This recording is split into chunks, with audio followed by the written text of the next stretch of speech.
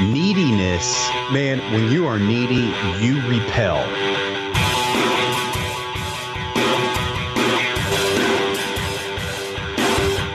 Hey, podcast listener, you're about to discover insider tips, tricks, and secrets to making more sales and converting more prospects into customers with email marketing. For more information about the Email Marketing Podcast or the Autoresponder Guy, go to dropdeadcopy.com/podcast.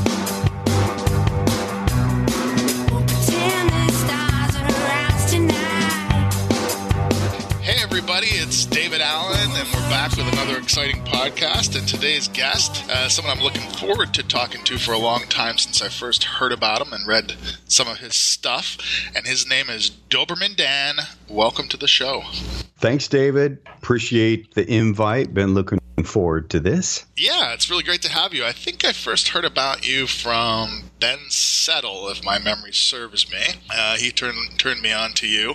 I'd been introduced to all this stuff through Gary Halbert, but I don't think that's where I think I first heard about you through Ben, because I wasn't up to date on all the Gary Halbert stuff at that point, I think, either. I've read some of your stuff and your Rookie Copywriter Survival Guide that I think I got off Amazon a couple years ago. And you're just one of those classic and somewhat legendary direct response guides that's still floating around.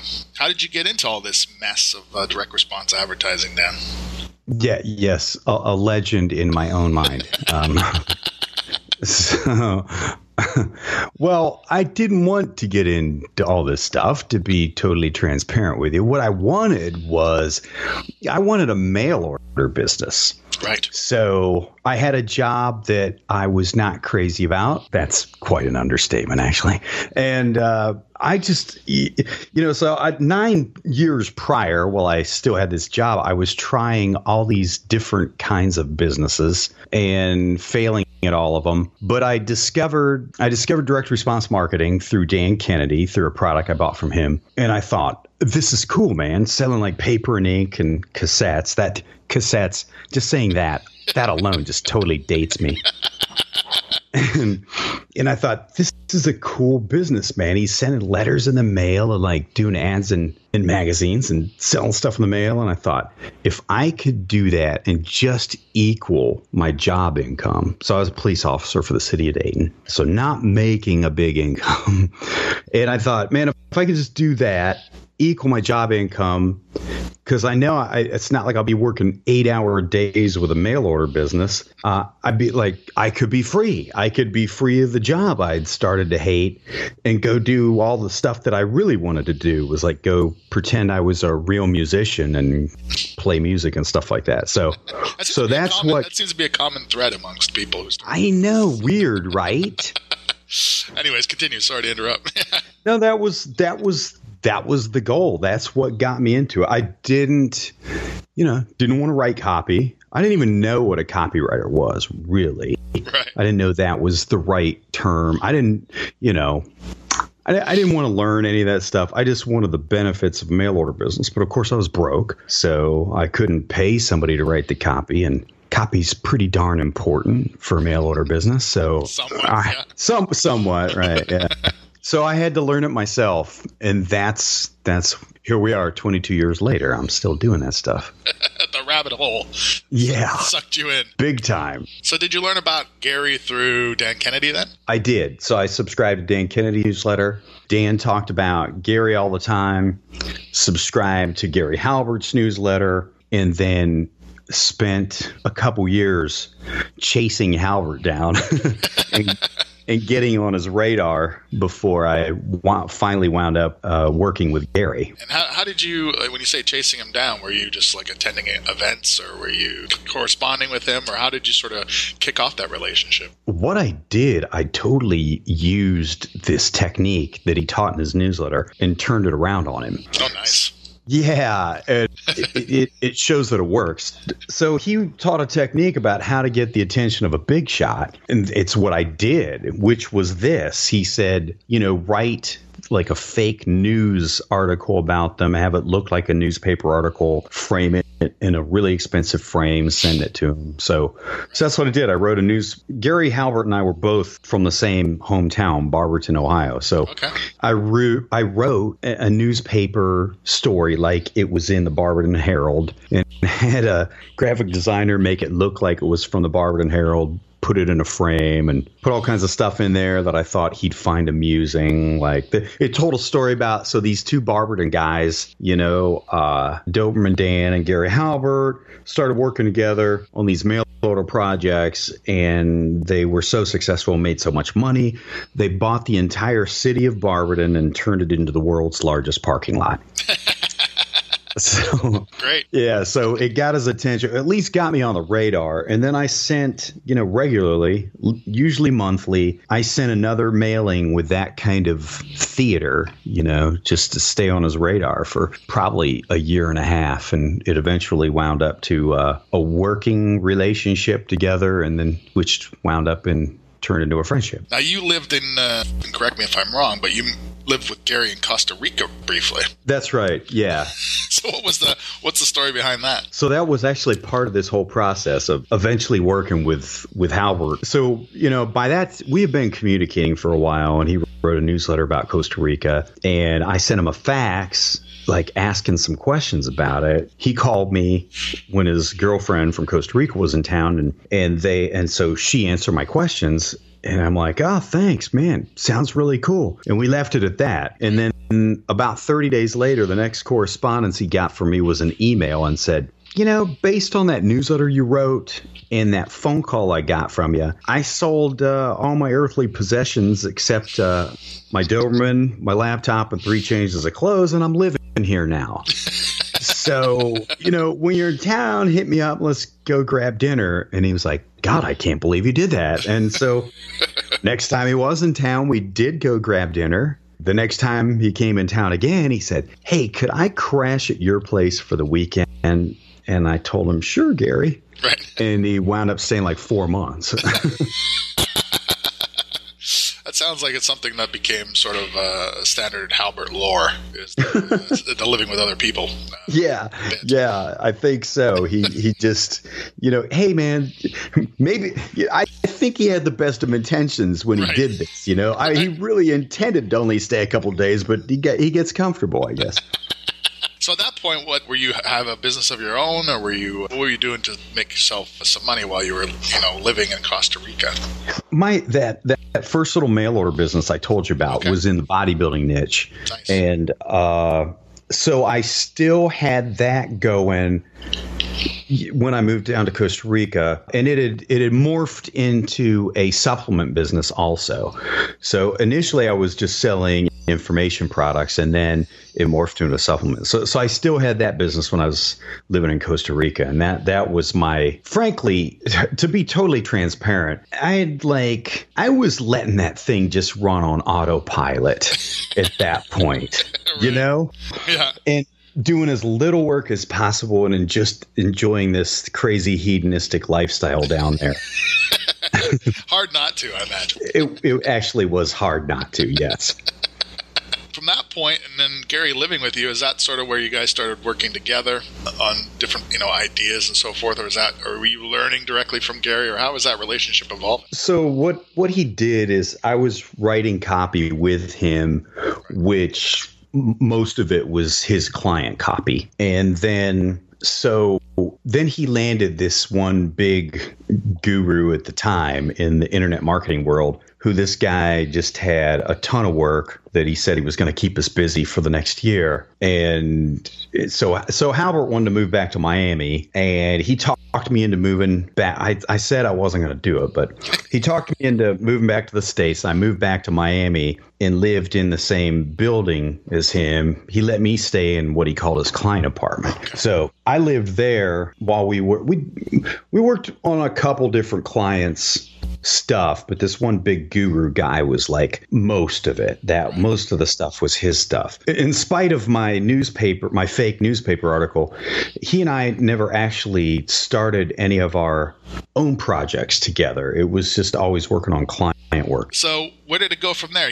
When did you start taking on your own clientele and sort of branching out? I had rarely done any client work. Yeah, like I can think of only 2 client gigs I ever did, back in those days, back even prior to meeting Gary and after meeting Gary, because I was always just I was writing copy for my own businesses. And I started a bunch of them in several different niches. And then when I worked with Halbert, so I still had the bodybuilding business going, but I mean, it was, just kind of an autopilot thing at that point. I wasn't investing much time in it. So they were all his clients. So I wasn't a freelance copywriter for hire. When the arrangement with Halbert dried up, because our big whale guru client pulled the plug, I had ignored. I had said I put that previous bodybuilding company on autopilot. Well, Let's just be honest. I was ignoring it. So now we're getting to the truth here. And at that point, you can only do that so long. And at that point, that thing had dwindled down, to like just barely surviving on life support. And the gig with Halbert ended. This is sometime in 2004. And I'm like, I have really become accustomed to sleeping indoors and eating regularly. So I got to get something going. Right. So I started another bodybuilding supplement company to take advantage of some supplements that were super hot in that market back in the time. So I started that in 2004. And that was, I had several side projects in other markets throughout that period of time, but that was my main gig, so to speak, that supplement company. And I did that from 2004 to 2012. And I sold that in 2012. And like I said, with the exception of, literally a handful of client gigs over all those previous years, I really wasn't a for-hire guy. But in 2012, the deal to sell the business came together so fast and that I didn't plan out my next move too fast. So I just decided, okay, well, I'll just, I'll give people my heart for free, but I'll whore out my mind for a price. And I became a hired gun copywriter then in 2012. So for people, because large part of our audience is freelance copywriters or people jumping into the pool or trying to make those first trepidatious steps towards that kind of career, what sort of things, you had a bunch of contacts, of course, and stuff in that, through different markets and I guess through association with Gary and stuff like that. What are some of the first steps you did, okay, I'm going to be a freelance copywriter. What am I going to do? One of the importance of client attraction and client management, even though at the time I first became a hired gun, I'd been writing copy for a really long time, but I'd never had to manage clients. And I underestimated how steep the learning curve was going to be for me. And I underestimated the importance of that process. That was I felt like I got thrown in the deep end of the pool, even though I was a really experienced copywriter and a lot of people knew of me. They didn't know me as a freelancer because I wasn't. I was just a dude who wrote copy for my own businesses. So I felt like I was starting from scratch in 2012 as a freelancer. And so I had to hustle to get gigs. So guys, who hire freelance, they didn't know me from Adam. Right. So I did everything wrong. I screwed it up. I severely undervalued my skill set and the value to the marketplace. And, I think that energy came out. People could sense it. I did everything wrong, David. I don't feel like, even though, I'd worked with Halbert, I'd been writing copy for a long time, I really didn't feel like I had any advantages as a freelancer. I'll give you an example. Okay. I was hustling gigs on LinkedIn. Don't think that I had this big network and I was, I just make one phone call. Hey, I might be available, and I'm flooded with offers. Quite the contrary. All of a sudden I sell this business and realize, wow, I ain't got an income. Right. and I want an income. I was hustling gigs on LinkedIn from people who didn't know me from Adam. It's been a learning experience. Things that, for the benefit of our listeners, like what are some of the things you just absolutely botched that you can point out? Because I'm sure people are still botching. I know just by listening to the tone of your voice, I know I've done some of these things too. But what are some of the really bad things that people do when they're looking for new clients? I was going to say this borders on philosophy, but I guess not borders on. This is philosophy, and I'll clarify this because I'm afraid there's a freelance copywriter who's going to hear this and start rolling his eyes.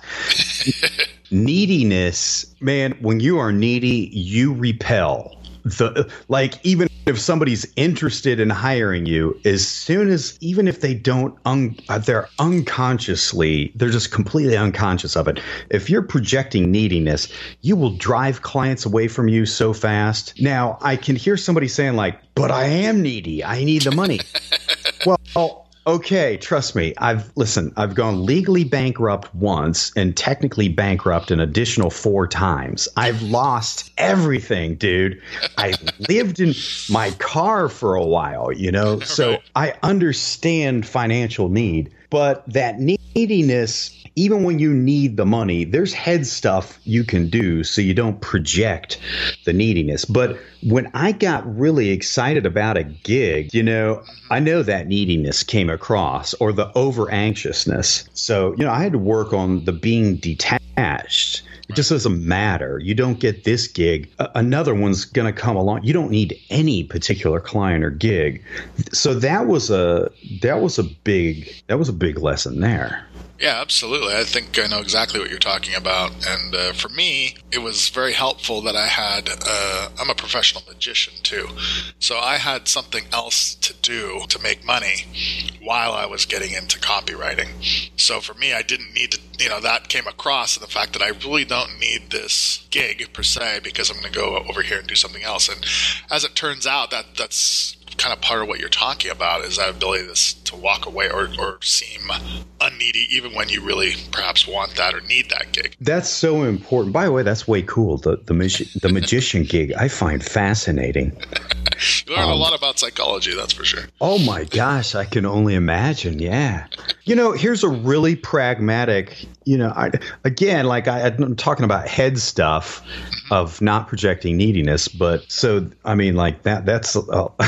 that's a totally different topic. But here's a really pragmatic way to take care of that problem is, man, if you can just get something going, so you knew you could rely on the income from the magician gig. Right. If you can land, let's say you can land a retainer gig. All right. So you're going to get retained for whatever it is. You're going to write emails every month and you can count on X number of dollars coming in per month. Well, there in your head, hopefully that will give you a little peace of mind that you'll know worst case scenario, I got that. Now, when you're talking with clients and they're interested in hiring you, now just think okay, I got that. I mean, if this gig comes about, that's cool. If it doesn't come about, that's cool too. And I'm sure there's lots of people out there I know, because I have met and talk with and email back and forth with people like this who ask me these very same questions. And what are if there's ways that you have found or ways you've thought about, because people, obviously when they're beginning their career, they're not, they are needy, like you said earlier. It's a fact. They need these gigs and they're trying to look, unneedy, or trying to project unneediness.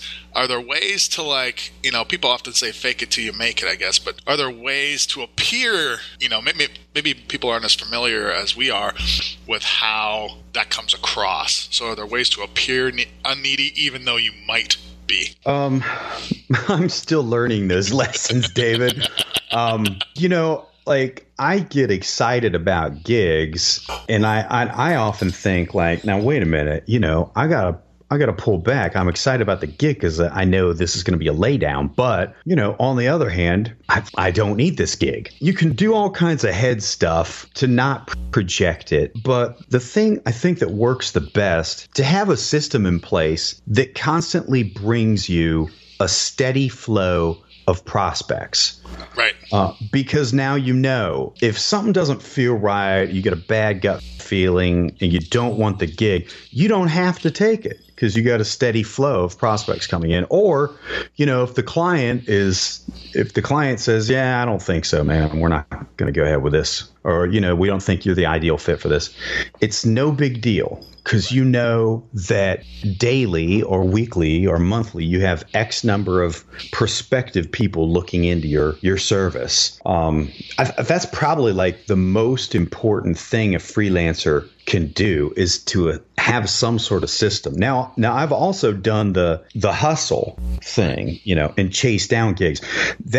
I get temporarily. Okay, you got to do what you got to do. Ideally, if you want to make a business out of this, and this is what you want to do long term, you better develop a system. Because, I know guys who've been doing this 30 plus years who are still in the hustle phase and always hustling gigs because they never established a system. So for people out there that are looking to establish themselves and build a system, what are sort of some initial steps they can take to get to where they have that in place?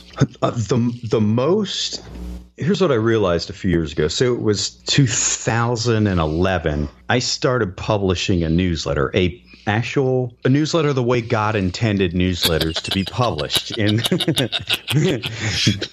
paper and ink, delivered by the Postal Service. What is that? That's right. Let me explain to you what that is. This is something you hold in your hands. So I still have my supplement business at the time. So this was a side project. And at the time, it was just a newsletter subscription. Now it's morphed into a membership. There's my members. I don't call them members. They're knights because I call my membership the marketing Camelot. So my knights get this monthly newsletter delivered in hard copy to their mailbox, their real mailbox, their snail mailbox, right. But it also includes a membership site with content, and I do a monthly webinar for my Knights. But initially when I launched, it was just the newsletter, and I wasn't launching that as to get client gigs. I still had the supplement business. I wasn't even freelancing at that time. But then what I discovered after I've been doing it a little over a year, I started getting offers to write copy. And then once I did become a freelancer in 2012, my best client opportunities came from that newsletter, came from the subscriber base. And it's almost to the point now where I won't really probably even entertain any client gigs that come from outside of the newsletter. Never say never, but it's the best gigs and the best people come from that newsletter. And that was Gary Halbert's entire purpose for publishing his newsletter. It was just a system to generate clients. That has been, even though it was pure dumb luck on my part, right. I just launched that newsletter because I wanted, a little side hustle income in addition to the supplement business. And I wanted to start getting down all these marketing lessons on paper for posterity and some sort of, legacy. Yeah. But what it wound up being is like the smartest thing I've ever done for my freelance business. Awesome. And that's like a super huge secret there. Even if you don't charge for it, if you just start writing a monthly print newsletter and comping people a subscription, the people who would be your ideal client, and don't send them a letter saying, hey, I'm giving you a free subscription. Send them a complete new subscriber fulfillment package as if they had just paid for it. Right. Don't tell them it's free because, if these guys are players or gals right. are players, they're readers and they subscribe to a bunch of newsletters, and a lot of them will just think, oh, I must have subscribed to this. So, why I'm so dogmatic, pun intended, dogmatic, Doberman Dan, about this thing being in print is just pure psychology, man. Print MRI studies have shown print lights up areas of the brain responsible for memories, emotions, buying decisions, spatiality, right. that the same word for word message delivered in any form digitally, in a PDF, an email, on a website, just fizzles. Right. So the magic of this thing is the fact that it is delivered in hard copy. So now your perceived value is much higher. The footprint it leaves in the brain is much deeper. And plus you're showing it's a live demonstration of your writing ability. You're also showing you got the discipline to complete a monthly newsletter every month. And clients value that more than you know, because you know what? There are very few people who have the discipline to do that. Well, Dan, you have provided a lot of intriguing thoughts, some excellent stories here today. If people want to get a hold of you personally and sort of, find out what you have on offer and maybe what you can do for them and, hit you up, where should they go? The most typical entryway into my little world is at my website at dobermandan.com.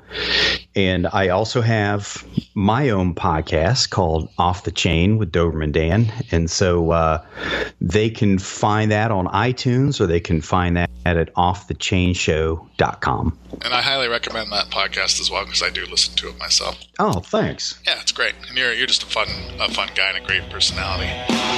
Thanks for coming on the show, man. It's been a real honor and a privilege, and it's been fun. Well, the pleasure was mine. I appreciate the invitation, David, and I had fun, and hopefully you did too. I did. And thanks to everybody for listening to this edition, and we'll be back with another exciting guest another time next week, the following Tuesday, as we are wont to do. So join us then. And for people who want to get a hold of me, David Allen, go to makewordspay.com. Hey everybody, thanks for listening. If you want to discover more insider tips, tricks, and secrets about driving sales with email marketing, sign up for daily email tips from the autoresponder guy. Go to dropdeadcopy.com/podcast. Sign up, confirm your email address, and I'll send you daily emails on how to improve your email marketing and make more sales via email. You'll find out why open rates don't matter and the 7-letter word that underlies all effective marketing and much more.